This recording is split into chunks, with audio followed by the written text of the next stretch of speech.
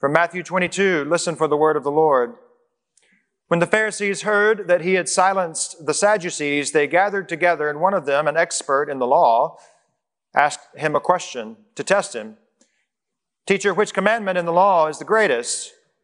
He said to him, you shall love the Lord your God with all your heart, with all your soul, with all your mind. This is the greatest and first commandment. And the second is like it. You shall love your neighbor as yourself. On these two commandments hang all the law and the prophets. And from Matthew 25, when the Son of Man comes in his glory and all the angels with him, and he will sit on the throne of his glory, all the nations will be gathered before him, and he will separate people one from another as a shepherd separates the sheep and the goats. He will put the sheep at his right hand and the goats at his left. And the king will say to those at his right hand, come, you who are blessed by my Father, inherit the kingdom prepared for you from the foundation of the world. For I was hungry, and you gave me food. I was thirsty, and you gave me something to drink.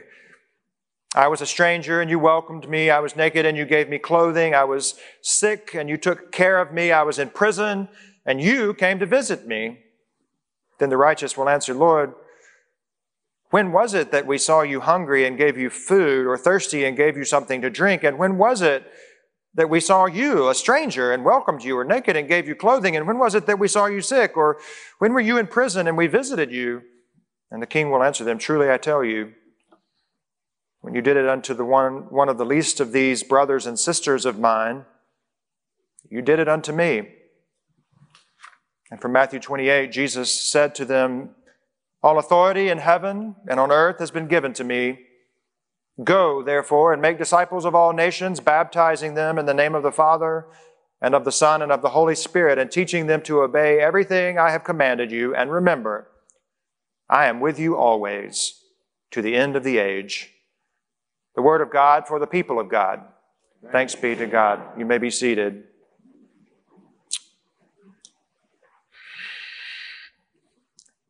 Matthew 22, love God, love people. Matthew 25, when you've done it unto the least of these, you've done it unto me. Matthew 28, go, make disciples of all nations, baptizing them and teaching them. It's a threefold missional trilogy, really.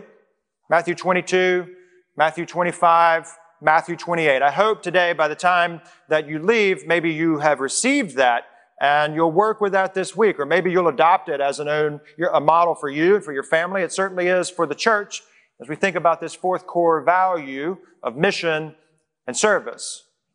Love God, love people. Pretty straightforward. How do we do that? By feeding and quenching and clothing and visiting and welcoming. And then once we've done it in close proximity, then we go into all the world to make a difference. So these directives that Jesus is giving his disciples, they're not directives to solely be memorized. He's giving actionable tasks for disciples to do. He's telling them how to be the church.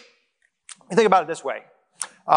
If you tell your child to go clean her room, and she comes back just a couple of minutes later and says, I'm done, I'm finished. What do you mean you're finished? You didn't have long enough to do it. She said, no, I memorized what you said. What do you mean you memorized what I said? Well, you said go clean my room. I memorized that part. But did you actually clean your room? No, I just memorized what you said. Some of you parents are looking around like, I've got to change my strategy. That's what's happening, right? Yeah. So when Jesus says love God and love people, it's fun to memorize that. Quote it. Make a sermon out of it. Matthew 25, feed, quench, clothe, visit, welcome. Matthew 28, go and make disciples of all nations. We've got it. We've memorized it. What does it mean to do it? Because it's not for flashcard memorization, but for Christian application, for the transformation of the world. Are we doing the faith faithfully? Audrey read a text from Isaiah 58. It's the Old Testament lection for this week. And last week was the Micah text. The Micah says, what does God require of people? God requires of people to do justice, to love mercy, to walk humbly. Sort of picks up on that this week. We've been working with that in our Bible studies this week. Specific to the fast. I don't know if you picked up on that. In the early part of the Isaiah reading, it says, why do you fast? God is asking people, why is it that you fast, you give up something? Is it to check a box? Is it to be ceremonially and liturgically intact with God? Is it just because I told you to that's why you're doing it? You're going through the motions. Why this? And then the text shifts. Did you hear it? It's kind of like the reason that we don't just memorize Scripture, we apply it for the transformation of the world. What is the fast that the Lord requires? We fast from something for what purpose? In this case, to loosen bonds, to take away the yoke of oppression, to give some bread to someone who's hungry, to welcome the homeless back home. That's the purpose of a fast. That's the purpose of what it means to be God's people. Information is one thing. We're in it for the transformation of the world. It can begin with a little food or a visit or a card. It begins with mission and service. That's our core value, number 4. The full narrative says we believe our responsibility, that's a big word, our responsibility to others extends to those beyond our walls. We value service and outreach and generosity as we share with, care for, and support those in need within our community and afar. That's our 4th core value. We're a biblically focused Christian community that practices faithful stewardship so that we can lock arms together in mission and in service. We do it prayerfully. That's our 5th core value. And then we celebrate it to the glory of God, reverent worship. That's our 6th core value. We have two left to go if you're keeping count. So at our core, we're biblically focused. We do life together in Christian community. That word community means with unity. We practice faithful stewardship, not fearful stewardship, of our prayers and our presence, our gifts, our service, and our witness. The vows we hear each time someone joins this church.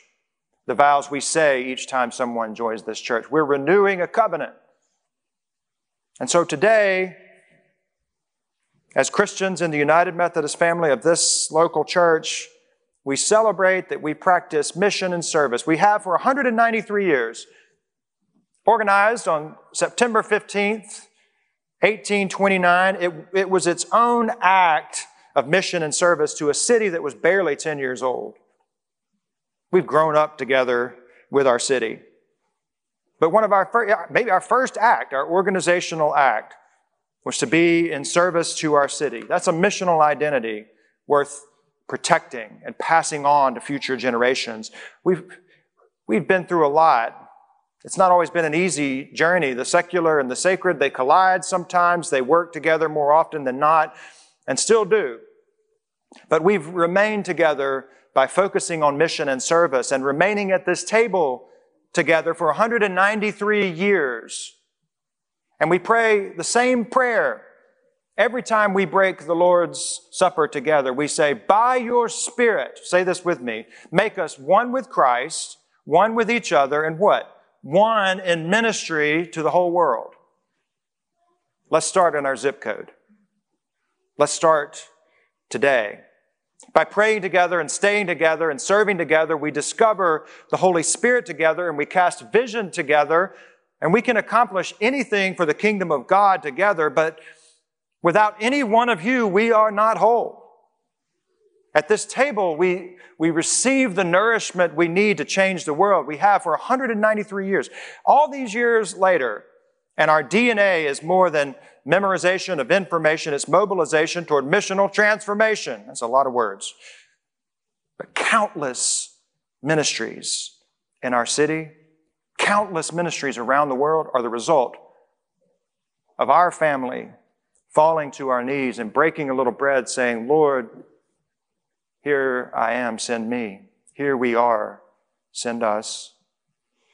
So from Clay Street to Redbird Mission in Kentucky to Moss Point, Mississippi to North Pass to Quito and Belize and Jamaica and Estonia, the world is aware of mission and service as our core value.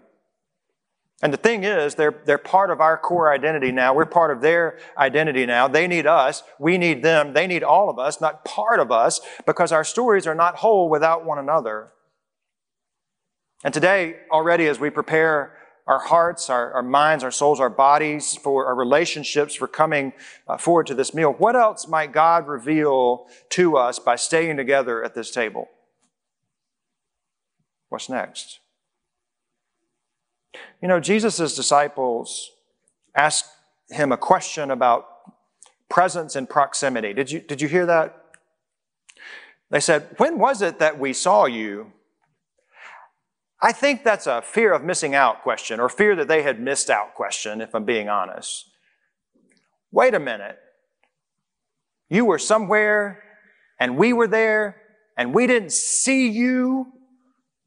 You were out there and we missed you? How dare we have been so busy that we missed you?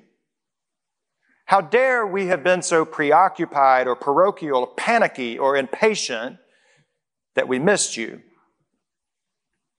The other day, I was visiting some folks up in North Alabama. I'd spent some time at UAB, and I was making the afternoon drive back from Birmingham, and I was coming down I-65. And have you ever had one of these moments where you're just driving along and you have the hum of the car on the road and all that, and all of a sudden you say, "Where am I?" I don't remember the last 3 mile markers. Have you ever done that? It was one of those moments. And so I came on into town. I got around the interstate, and I got up here to 5 Points up there by Baker's Framing and Winn-Dixie. You know the 5 Point? It's a religious experience if you haven't been up there in a while at that intersection. And I'm zoned out. 2 hands, 10 and 2, and there I am, just locked in, thinking about all that I had to do next when I got back to the office. And when I arrived, I had 2 messages on my phone. The first of which said, "Hey, just passed you, waved and blew the horn, and you never budged." The second of which said, "Hey, we waved. We all were waving at you with the windows down, and you looked straight ahead, and you never moved." I didn't see them. I missed that moment in traffic to see the face of someone else who cared enough to get my attention and to flag me down and then to follow up nonetheless. Where was it that we saw you, Lord? Because today I was so busy and I guess I just missed you. Where was it that I saw you, Lord? Because, there's been so much stress these days with church stuff, denominational stuff. I guess I was just a bit unsettled and not being myself, and I'm sorry that I missed you. But how could I have missed you? I mean, you're the Lord. One writer reminds us Jesus gets awfully specific in telling us where we need to look, where we can find Christ. And she mentions the habitations listed in Matthew 25, and those are marked by loss and lack. Loss or lack of food. It's hunger. Loss or lack of water. It's a parched throat, mouth, dry mouth. Just loss or lack of hospitality. Loss or lack of clothing. Loss or lack of health. Loss or lack of freedom. And Christ comes not in the form of those who visit the imprisoned, but in the imprisoned being cared for. Not so much embodied in the ones who feed, but in the act of feeding, in the breaking of bread, the great mystery we claim as part of this Eucharist. It makes me wonder about a theology of loss and lack. I've been wrestling with that a lot, praying through it. A theology of loss and lack, neither of which are appealing in a culture where more is more and where control of that abundance is deemed the measure of what it must mean to be blessed. And I lay that alongside something else Jesus said, that those who love their lives in this world will lose it, and those who lose their lives in this world for my sake will gain it for all eternity. Somehow the space between lacking and gaining, the space between losing and finding is where Christ is. It's the space where the church, the living body of Christ, keeps residence. Not solely in here, but out where there's hunger and thirst and exposure and loneliness and waywardness, and those become intersections of the human and the divine. We just prayed this prayer of confession, really. We have not been an obedient church. We have not loved our neighbors. We've not heard the cry of the needy. It's a pouring out, an emptying. We have not been all these things, Lord. We have not been like Matthew 22 and Matthew 25 and Matthew 28. So forgive us, we pray, and free us for joyful obedience. Because it's only in taking off the yoke of this world and putting on the yoke of Christ that we are truly free by serving others.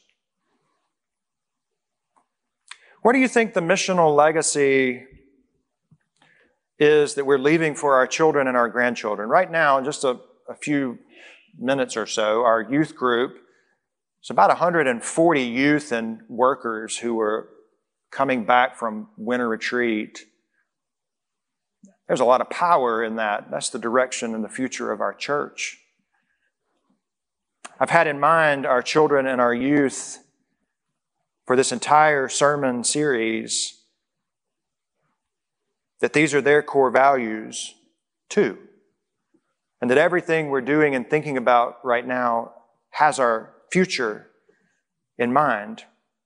I also kind of practice two mantras when challenges arise. One is grow your way out of a crisis and serve your way out of a crunch. I love that. Because to lose sight of mission is to lose sight of Jesus. And so we ask, where is it that we saw you, Lord? For 193 years, we have peeked into our community and we have asked as a congregation a very simple question. What needs to be done right now that if the church doesn't step up, it will not happen? It's a great question. It's a missional question. And the answer to that question has led us to launch things like Nellie Burge. It's now Mary Ellen's Hearth as part of Embrace Alabama Kids, and it's a safe refuge for children and mothers who are in compromising situations. That ministry began in 1903. It's still part of who we are. And you all know that we founded the Samaritan Counseling Center right here from our campus as a way of combating the mental health needs and addressing the mental health needs here in our city. I cannot say enough about the work, the tremendous frontline work that Samaritan is doing each and every day. Our city is better because of them. We helped launch Habitat and Rebuilding Together, and those are Matthew 22 and Matthew 25 ministries, and Respite, of course, was a direct result of asking that question. If we don't step up and do something about Alzheimer's and dementia for caregivers and participants, who will? And now, for the very first time, it begins today, there's a Respite for All Foundation conference, the first conference here that Daphne has started so that program will launch all over this country because we asked that simple question. I want to invite you to do something else. You have two inserts in your bulletin. You see this two-sided insert? It's a brief snapshot, the larger of the two. It's a brief snapshot of the organizations that rely on FUMC every day, the organizations where Jesus is at work. And when we ask, what is our missional identity, you're looking at it. We feed our neighbors every single week by partnering with these organizations. We provide shelter every single night and day for neighbors by partnering with these. And sometimes these partnerships are financial, and other times you roll up your sleeves and you show up and say, here I am. Use me, send me, Lord. So I want you to take this with you. These are the intersections where Christ is at work in this world.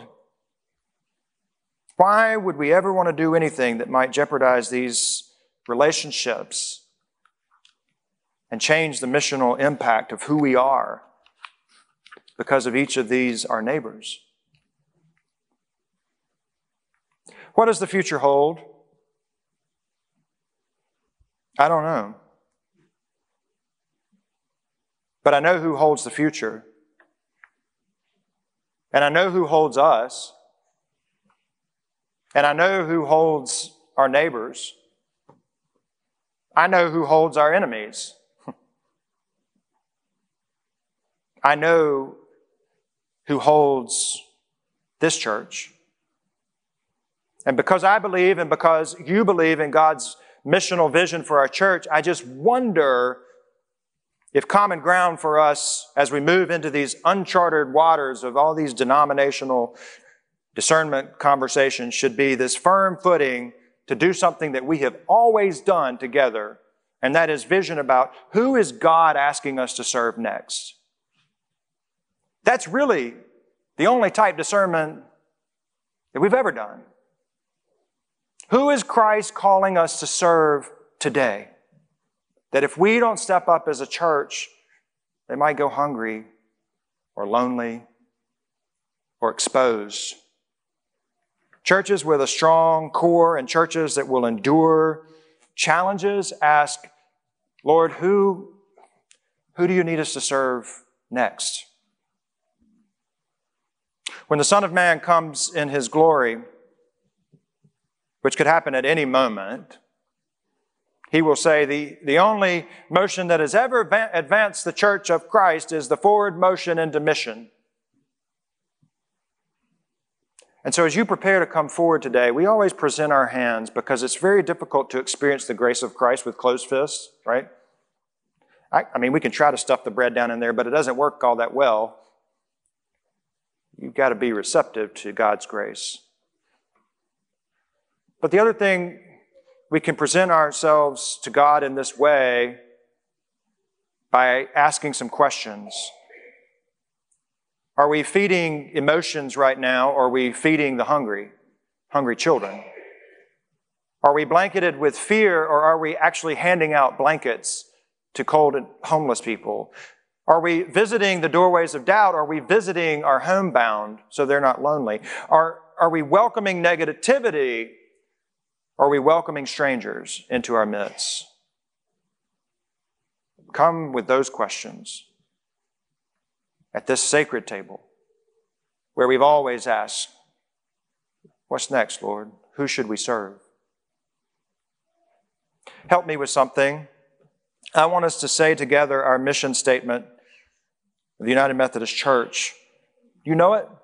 Our mission is to make disciples of Jesus Christ for the transformation of the world. That's great. Say it again. Our mission is to make disciples of Jesus Christ for the transformation of the world. Memorize it. Breathe it. Remain focused on it. Do it. Live it. Be the mission, not only through your words and through your giving, but also through every ounce of ability that you have. Do not allow anything to distract us from our mission. We are a rare find in Christendom because we're a growing, multi-generational, forward-visioning church, an anchor church, a flagship church, a Jesus-centered and biblically focused church, rooted in Christian community that practices faithful stewardship so that we can carry the mission of Christ. To God be the glory for all that lies ahead of us. As we prepare now, we're going to need some nourishment to go back into the mission field before we shall meet again. Come ready for your heart to be changed, your cup to be filled. Let it be. Amen.